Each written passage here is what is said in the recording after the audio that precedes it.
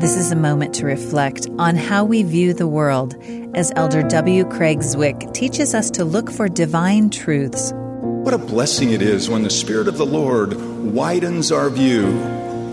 Remember the prophet Elisha, who woke up to find the Syrian army surrounding his city with their horses and chariots?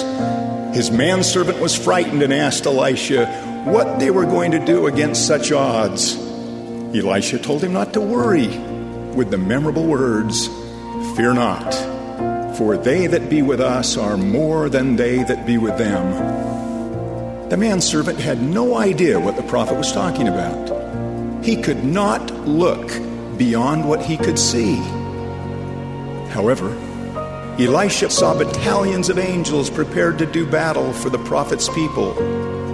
So Elisha prayed to the Lord to open the eyes of the young man, and he saw, and behold, the mountain was full of horses and chariots of fire round about Elisha. We often separate ourselves from others by the differences in what we see. We feel comfortable around those who think, talk, dress, and even act like we do, and uncomfortable with those who come from different circumstances or backgrounds.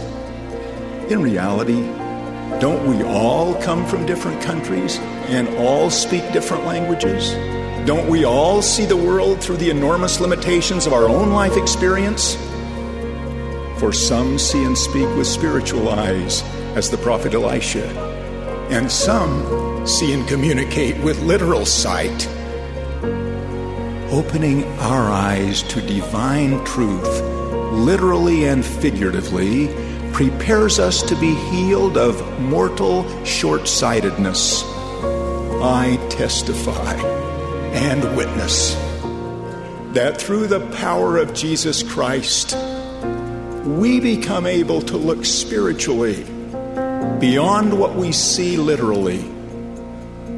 As we remember Him and have His Spirit with us, our eyes of understanding will be opened. Then the great reality of the divinity within every one of us will be more powerfully impressed upon our hearts. That was an excerpt from Elder W. Craig Zwick's talk, "Lord, wilt thou cause that mine eyes may be opened?" This is a moment to reflect.